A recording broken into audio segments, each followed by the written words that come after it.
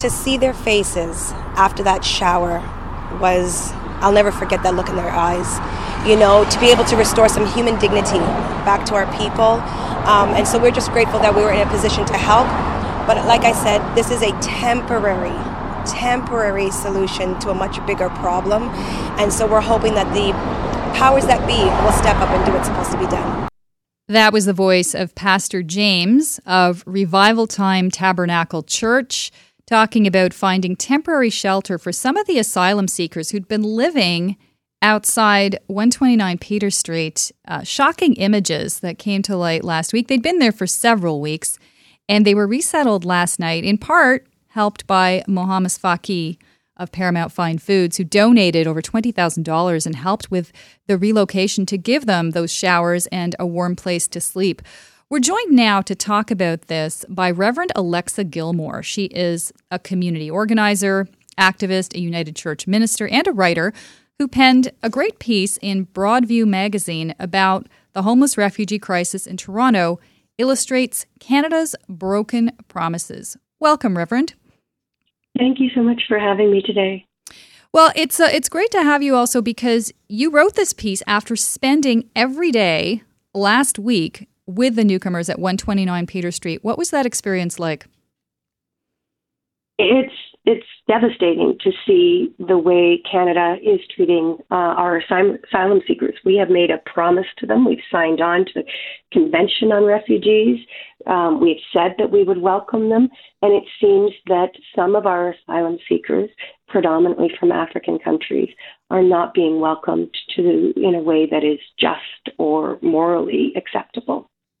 When you say just or morally acceptable, the big issue everyone's talked about is shelter. Do we have a moral responsibility to give shelter to anyone who needs it, who's not a citizen of Canada, mind you, who comes here looking for a better life? Does that moral responsibility extend to everyone who steps foot on our soil?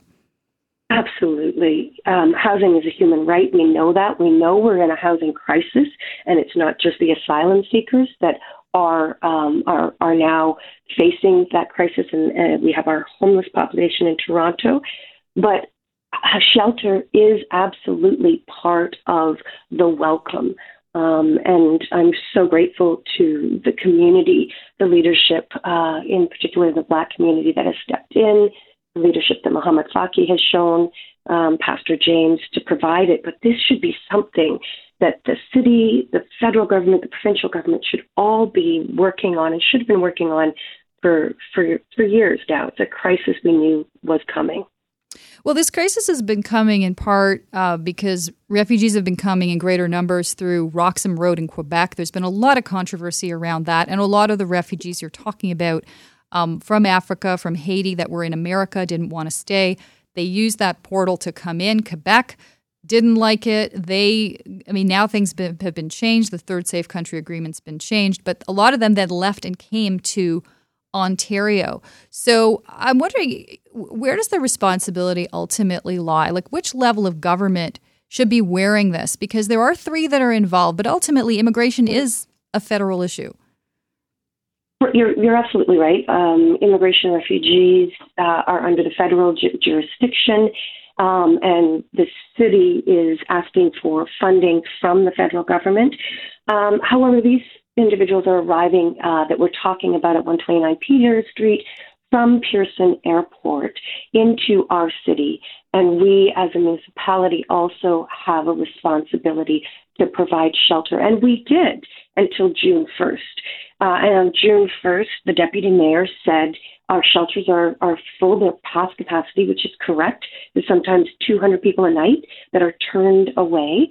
About a third of those in the shelter were refugees, and they made a decision that they would no longer be welcoming the refugees in, but instead asking the refugees to call the Canadian government. And that was a decision made on June 1st that led to the people that showed up at 129 Peter Street, not knowing where to go, and staying. So the city has responsibility in this as well, in that they put very vulnerable people on the street And it's morally bankrupt to use refugees and asylum seekers to make a point or to put them in the middle of a funding dispute. So I think all three levels of government, in particular the federal government and the city, have a responsibility to resolve this as quickly as possible, which I hope will happen this afternoon. I have a lot of faith that our political leaders do want to serve, do want to see a better country, and so I'm optimistic that this will get resolved, but it should never have happened. I have people outside who were standing up all night in the rain because they didn't have enough shelter on the tents that the mutual aid group had brought them. There's one gentleman who ended up in hospital with appendicitis and a surgery and had nowhere to be discharged. We've seen pregnant women. We've seen families with 9 and 13-year-old children. Is this Canada? This is an unacceptable way to treat our brothers and sisters.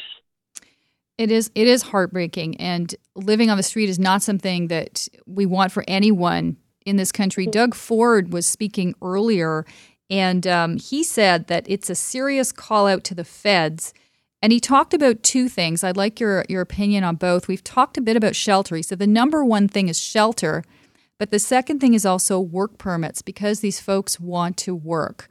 What are your thoughts on his priorities and how those could be made to happen?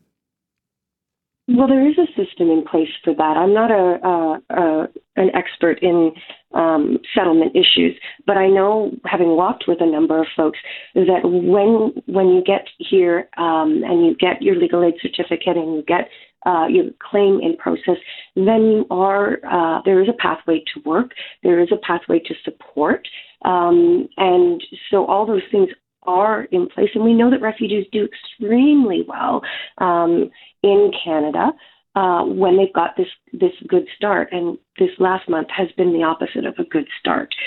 So I think that we do need to reassess the priorities, reassess the funding allocations, make sure that these individuals who we have welcomed and told that they can come to us if they are fleeing persecution, that they have that good start right from the beginning. Well, someone who's helping them get a good start, you mentioned Mohammed Faki, and as well as Black community leaders in Toronto. At the end of the day, government does as much as government can in many cases. There isn't an endless supply of funding. The private sector and private individuals and faith groups, such as the church, also step up. Do we need a better mix of those two to ensure people are taken care of? Is there a role for the private sector and faith communities that you would like to see played? There's always a role for every citizen in Canada to play.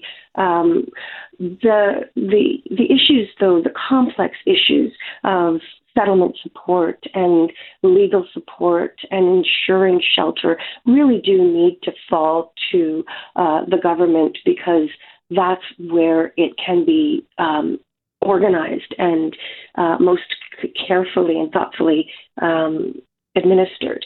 Where faith communities, where individuals like Mohammed Faki can come into play are certainly in these moments where our safety net has failed people, and we all need to step up in these moments and provide that safety net, shore it up, but also hold government leaders accountable for making a more airtight sort of safety net for our individuals. And there's lots of ways along the way that we can support and do partnerships, but I think the lead still has to come from the government. Okay, thank you so much for your time. Reverend Alexa Gilmore is a community organizer, activist, and United Church minister and writer who spent time with the refugees and wrote a piece you can read in Broadview magazine. Thank you, Reverend.